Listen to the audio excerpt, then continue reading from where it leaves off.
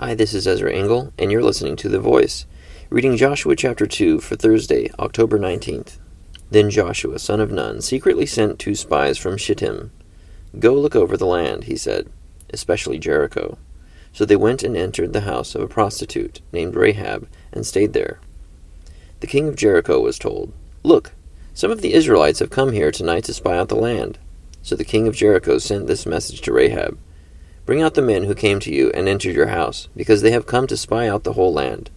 But the woman had taken the 2 men and hidden them. She said, "Yes, the men came to me, but I did not know where they had come from. At dusk, when it was time to close the city gate, the men left.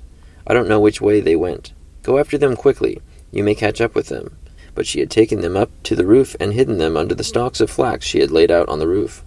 So the men set out in pursuit of the spies on the road that leads to the fords of the Jordan, and as soon as the pursuers had gone out, the gate was shut.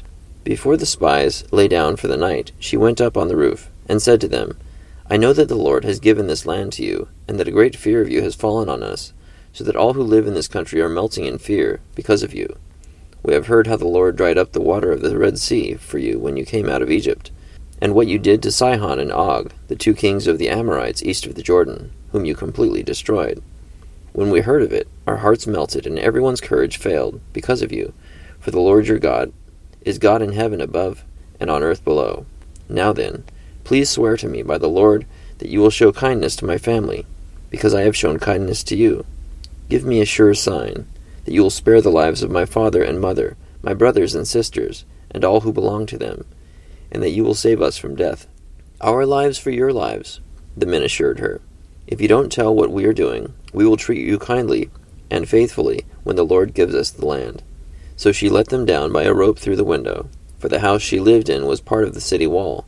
Now she had said to them, "Go to the hills so the pursuers will not find you. Hide yourselves there 3 days until they return, and then go on your way." The men said to her, "This oath you made us swear will not be binding on us unless, when we enter the land, you have tied this scarlet cord in the window through which you let us down, and unless you have brought your father and mother, your brothers, and all your family into your house. If anyone goes outside your house into the street, his blood will be on his own head. We will not be responsible.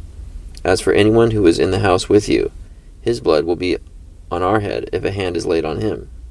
But if you tell what we are doing, we will be released from the oath you made us swear." "Agreed," she replied. "Let it be as you say." So she sent them away, and they departed, and she tied the scarlet cord in the window. When they left, they went into the hills and stayed there 3 days, until the pursuers had reached all along the road and returned without finding them. Then the 2 men started back. They went down out of the hills, forded the river, and came to Joshua son of Nun, and told him everything that had happened to them. They said to Joshua, "The Lord has surely given the whole land into our hands. All the people are melting in fear because of us." Joshua chapter 2.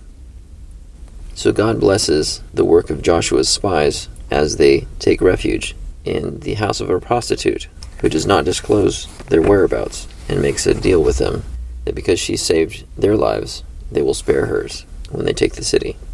Thank you for listening to The Voice.